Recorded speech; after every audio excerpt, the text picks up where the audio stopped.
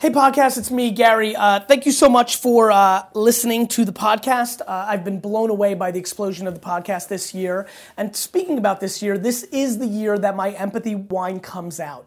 Empathywines.com is the website. Empathywines with an S.com is the website. If you've enjoyed this free podcast and it's brought you any value whatsoever, it would mean so much to me that at least you could go there and sign up for a 3-bottle subscription. Or if you're really into wine and you drink 36 bottles of wine a year, I highly recommend that you sign up for Club Empathy, which gives you a case of the rosé, the white, and the red. And by the way, I hear it all the time. Like, well, what if I don't drink red? Or what if I only like rosé? You can give away the bottles because what comes along with a Club Empathy subscription is the fact that for $720, which is what gets you the 3 cases of wine, you also get an SMS sommelier, which means that there is a text number that you can text anytime, a cell number that you can text anytime. If you're going to Napa and want us to set up the trip for you, if you need a bottle of wine for your boss, like literally a white glove butler service of all your wine needs if you sign up for Club Empathy. Empathywines.com. Buy it or I'll die. Hey everyone, welcome to another episode of Perfectly Mentored. I'm your host, Jason Portnoy. My guest today is, actually, if you don't know who this man is, an introduction is not going to do anything. You've been living under a rock. You don't know who this guy is. Something's wrong because he's everywhere.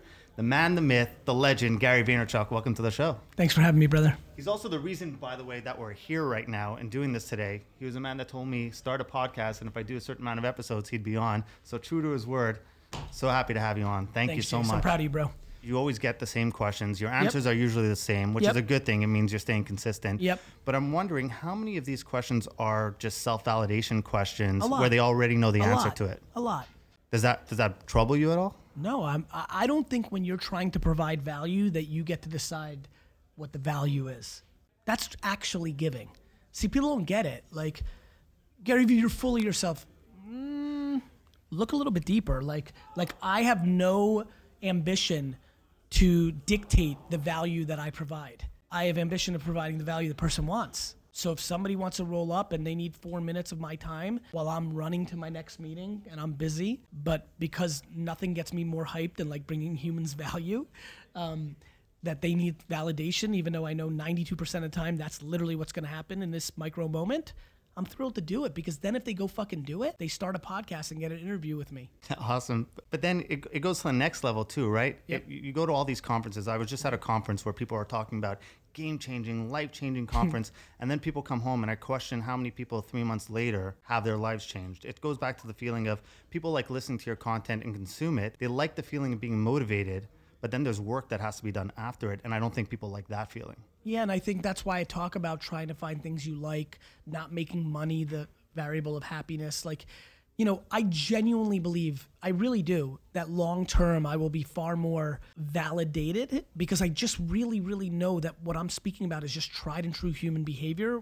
with an understanding of modern day contextual technology advancements, right? So things are exacerbated, right? Like and things of that nature. And so yes. I mean, you know this. Like, I make content that literally says, stop watching me, go do it. And then they go and watch somebody else that charges them for the information. So, like, yeah, I mean, like, people like consuming motivational content because they think they're actually doing something.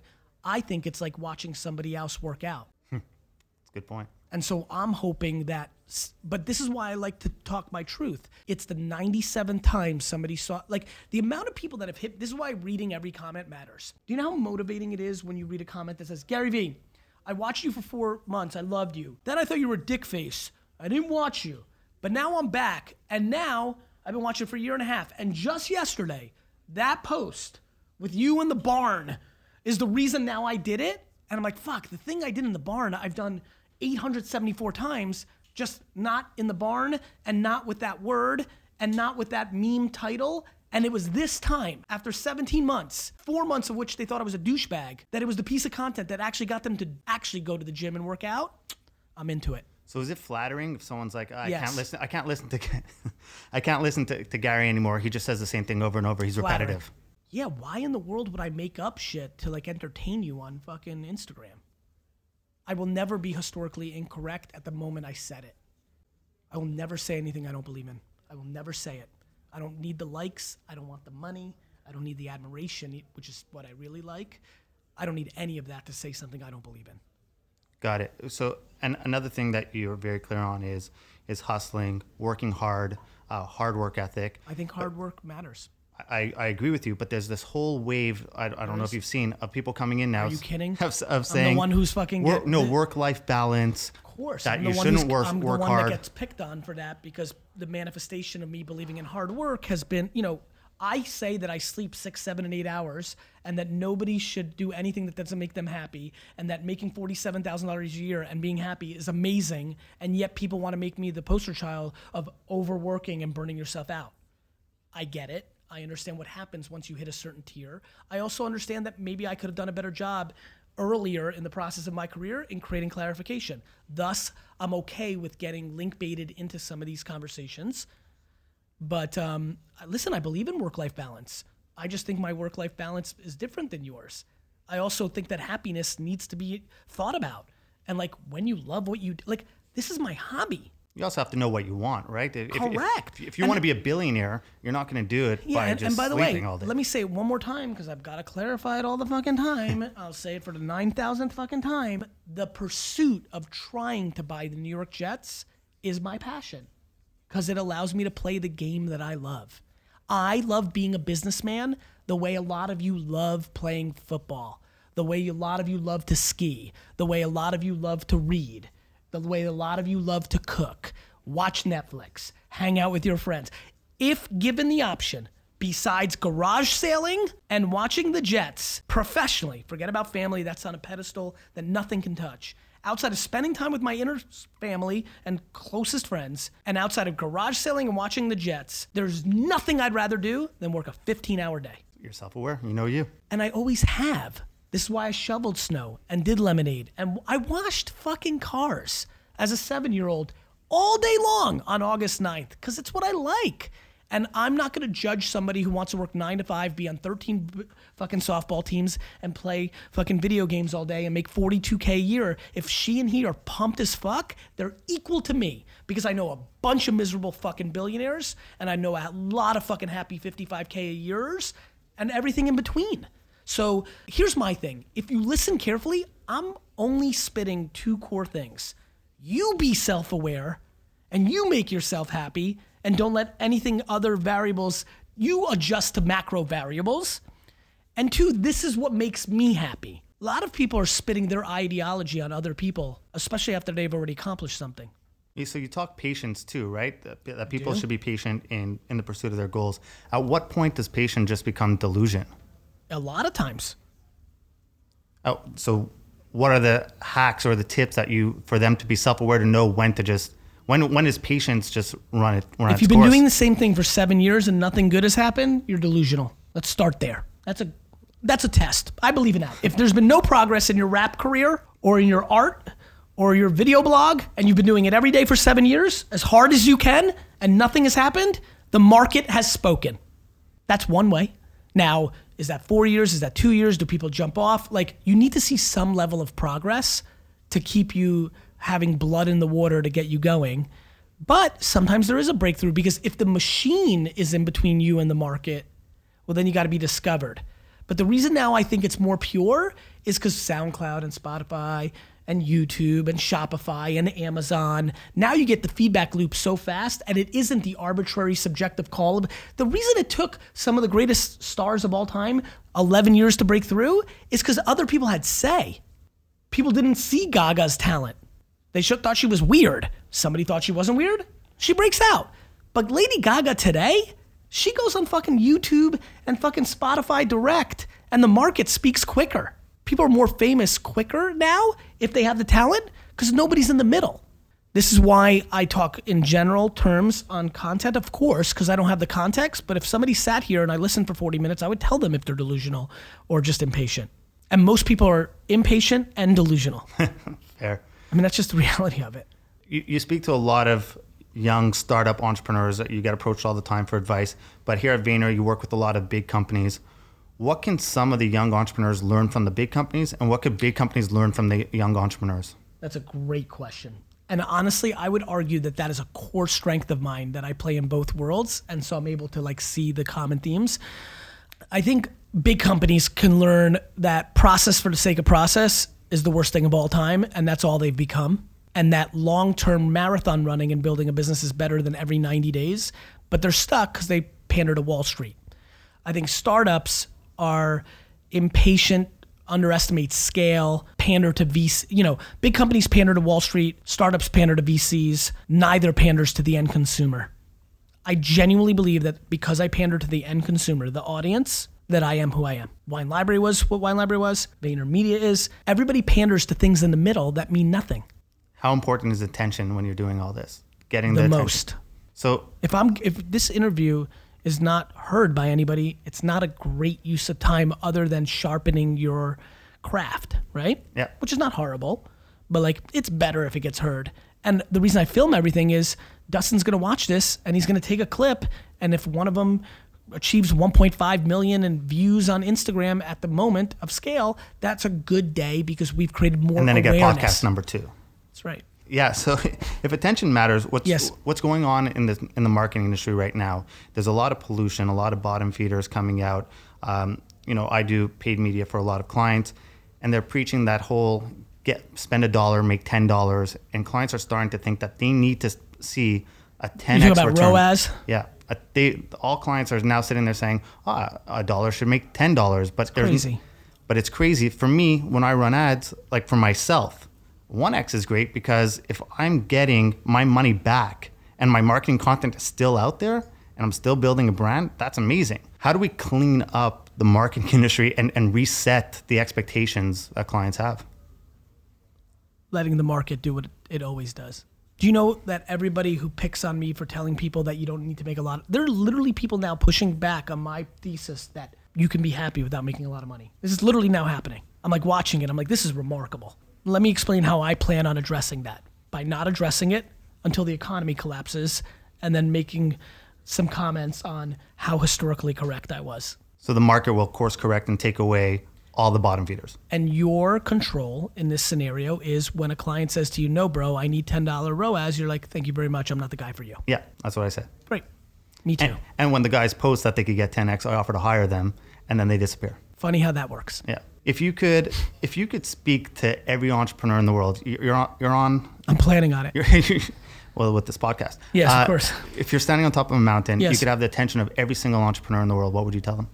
Real entrepreneurs or people that are claiming to be entrepreneurs during this era? Real hardworking entrepreneurs. How lucky did we get that we didn't end up being athletes? Why is that? Because they have to retire at 36. I mean, you just brought up something really, really good. You work with a lot of athletes. I'm just curious from your mindset. I asked Brandon Steiner the same question. What are some of the common characteristics between the most successful athletes and the most successful business people you've met? Preparation, competitiveness, deep passion for the fucking game. I mean, that's a real entrepreneur. She or he loves it so much, they couldn't be, my actions have spoken long before entrepreneurship was cool. I was not capable of being a student because of my deep passion for entrepreneurship. It was baseball cards. That didn't allow me to be a good student. I was incapable of sitting in class and not dreaming about selling Bo Jackson cards.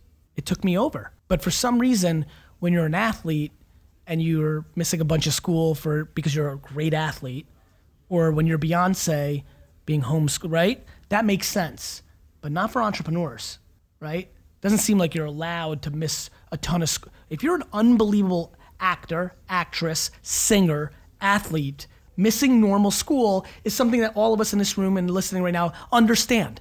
You're like, oh yeah, that's what happens. Like you're the best quarterback in the world. Like, yeah, you gotta throw with the quarterback. You miss first class, but not for entrepreneurs. But that's who I was. I used to do baseball card shows. Baseball card shows in Jersey in the 90s were Thursday to Sunday. So you'd pay for a table for Thursday to Sunday. But I had to start Friday afternoon after school. I had to overpay for my tables and try to make back my nut on Friday afternoon, Saturday, and Sunday.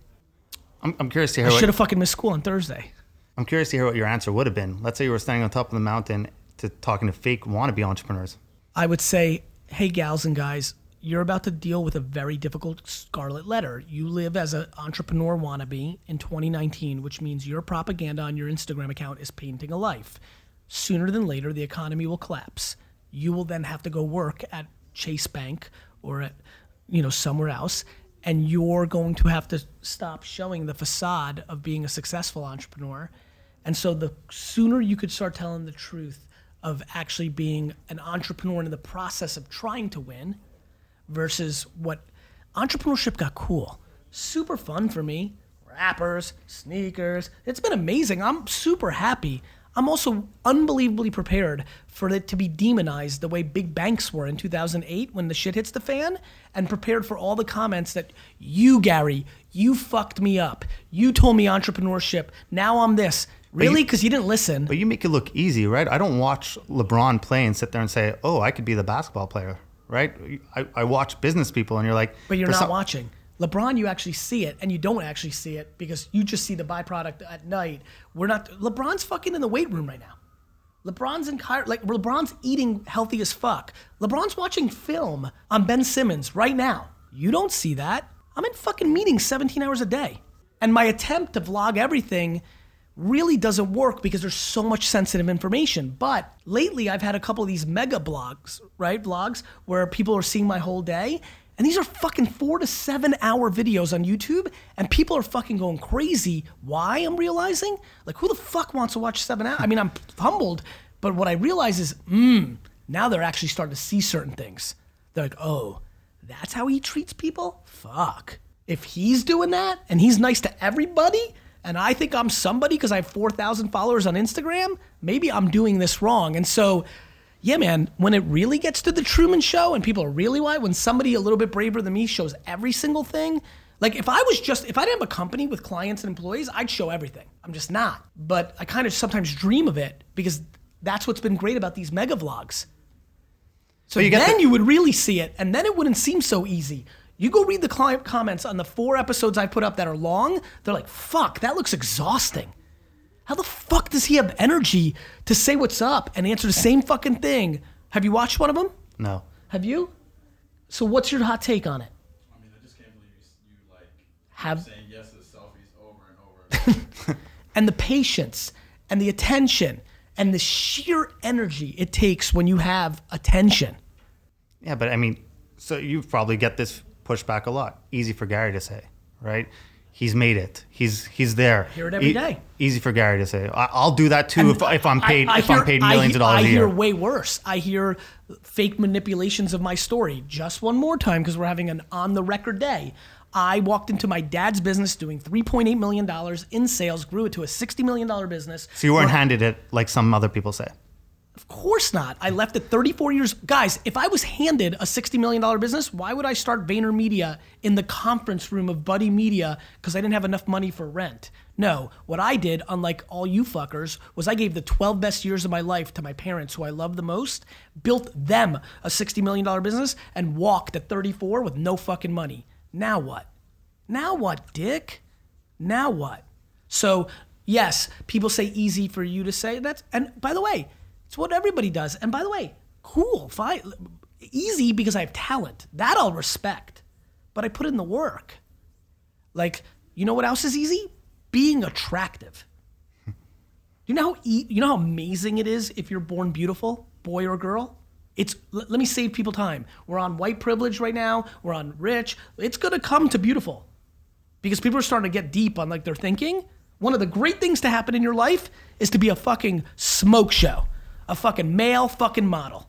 Gorgeous as fuck. Oh, I always said. Because let me tell you, you know. I always said if I could come back in life as a hot woman on Instagram, knowing the marketing skills I have. By the way, just so everybody understands so they're not confused, if you were I'm talking like a 10, male or female, your life is much better. Doors open that never could have opened. It's like something. Dustin, you getting invited to go to Ibiza for a week, all expense paid, everything taken care of, shopping sprees? He was invited to the Fire Festival. Yeah, exactly. So like, there's a ton of. Here's my thing. I'm just not judging anybody. You know what I think is a better advantage than fucking being born into something? Being born into nothing. I'm on the record. Remember I said it. Can't wait to watch it in 20 years. The internet the way it is today, I'd rather have 0 than 100 million. People that have 0 are like, this fucking guy's an idiot. That's because you don't talk to trust fund babies. I do. I talk to trust fund babies. They DM me. I meet them in real life because of my business career. They're fucking sad.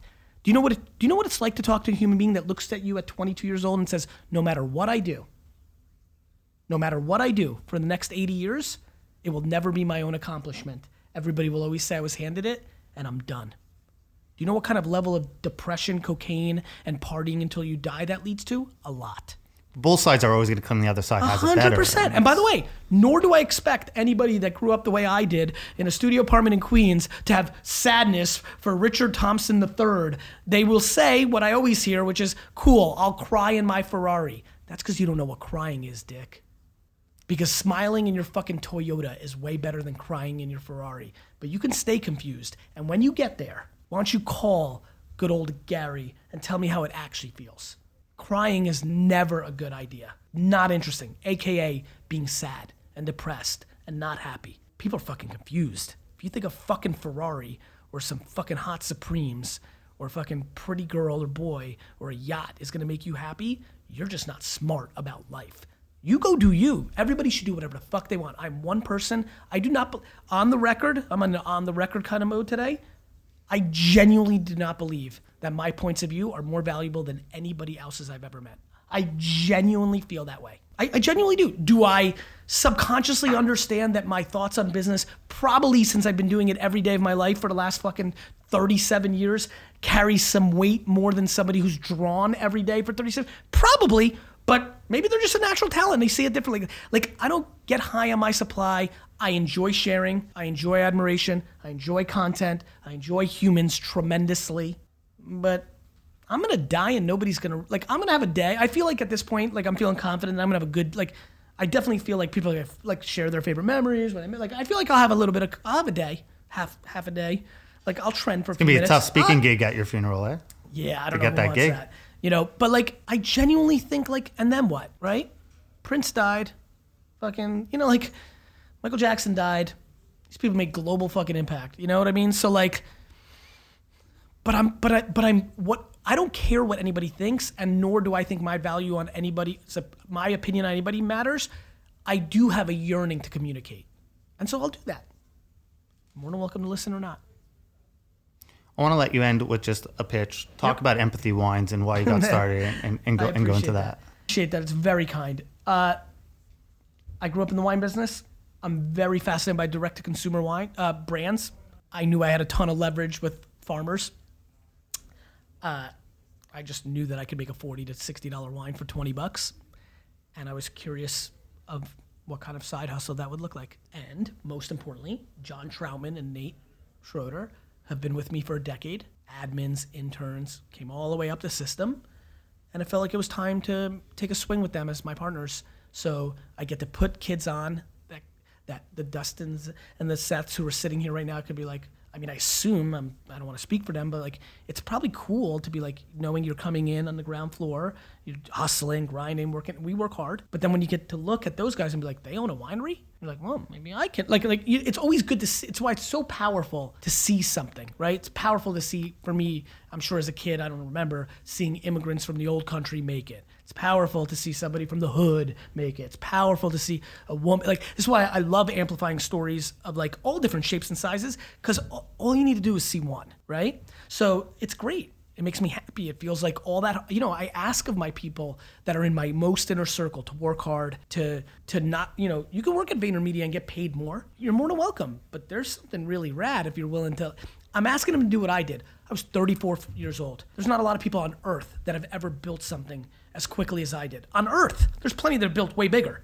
But if you take them 7.7 billion fucking people, the amount that have taken something and grown it in 7 years the way I did, for somebody else, gets real small real fast. Look, one out of all the things you've accomplished, and there's a lot that people admire you for, I think being this is my second time at VaynerMedia, the one thing that I could tell you as a business owner that's the most impressive out of it all is the culture you built here of the people that will go all in for you, and that's just incredible. And that only comes in one way. There is no fucking drinking Kool-Aid. You don't trick humans. You could trick them for a few minutes, but not sustained at scale.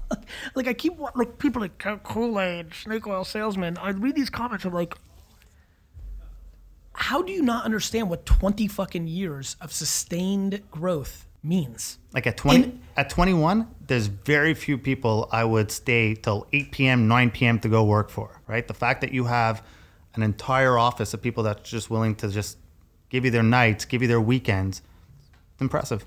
And the fucking hundreds and hundreds of thousands behind it that are trying to get in. Yep. Right? Like people are like, oh, they work so hard. I'm like, this isn't fucking Soviet Russia. And they, you know what the best part is, and Seth probably knows better than this, but this has been a quick learn. Like, I also put them on when they don't want to be here anymore.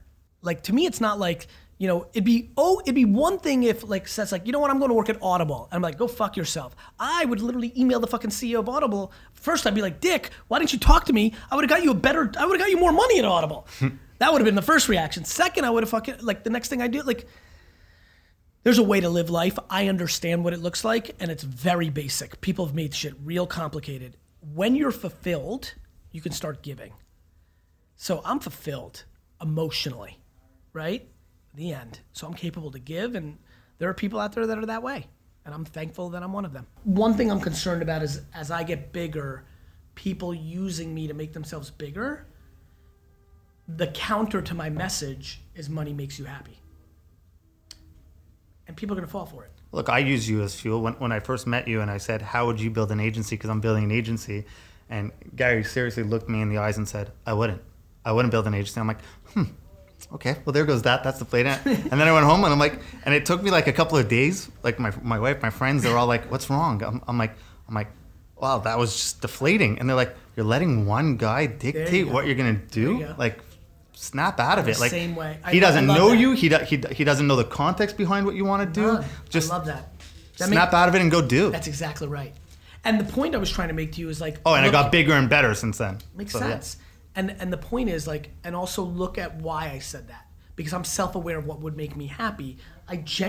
Dude, if I buy the New York Jets, people are gonna shit their pants. Like, it's gonna be fucking litty out there. Like, people are gonna lose. Like, do you know how many people will go on to, like, if I buy the New York Jets, the amount of people that will go on to do incredible things will be extraordinary. Because I'm one of the first humans, because of technology, not because I'm special. This is what made Muhammad Ali special, right? He was calling his shots, and he used television. I will be one, like, when I buy the Jets in 27 years, there will be 35 years of propaganda at scale that I told you I was going to. It'll just be overwhelming. And you know what? Still people will shit on you and sit there and say, yeah, but for every person that called that they were going to do it, I mean, everyone goes on social media and calls their shots. Yeah, listen, and I feel bad for those people. Like if you live a life of cynicism, there's almost nothing that, the two things that are most unattractive to me are hypocrisy and cynicism. Mm-hmm. They're just not attractive. And not that everybody has a little, I was cynical to Tom Brady. I'm still trying to figure out how to stay cynical to Tom Brady in the face of data. Yeah. So I get it. You know what I mean? Yeah. I'm just emotional, but I'm willing to do that in sports, not real life. Does that make sense? Yeah. Like in sports. Well, that's your escapism. Yeah. You don't want to go in. I hate Paul Pierce, but do I really? Yeah. I don't hate anybody. Tom Brady wants Vayner Talent to rep him. Do you do it? Probably not. And by the way, and this is why I say that. Yeah. When Steve Ross bought a piece of VaynerMedia, he offered me a percentage of the Dolphins. I could walk around Earth right now, and people don't, you know how that is. People don't know full percentages. And like, I'm loud, and people think it's bigger than it was, right? Like 3 points, it's at 1 point. Like, you know what I mean? 6 fucking years ago, I could be walking around for the last 7 years, just being like, I'm part NFL owner. I could say it. And people are like, whoa. And you can't own the Jets. I mean, I could have, because the owner of the Browns, I think, owned a piece of the Steelers. I could have. I just hate the fucking Dolphins, bro. I'm a Jets fan. Well, it's going to be a sad day for all of us when you actually do buy the Jets. I agree. And then this whole thing ends. Gary, thank you so much. Really appreciate it. You did a good job. Thank you. Hey guys, I hope you really enjoyed this episode of the Gary V Experience. Now go out and share this, pass it on, let me know what you thought.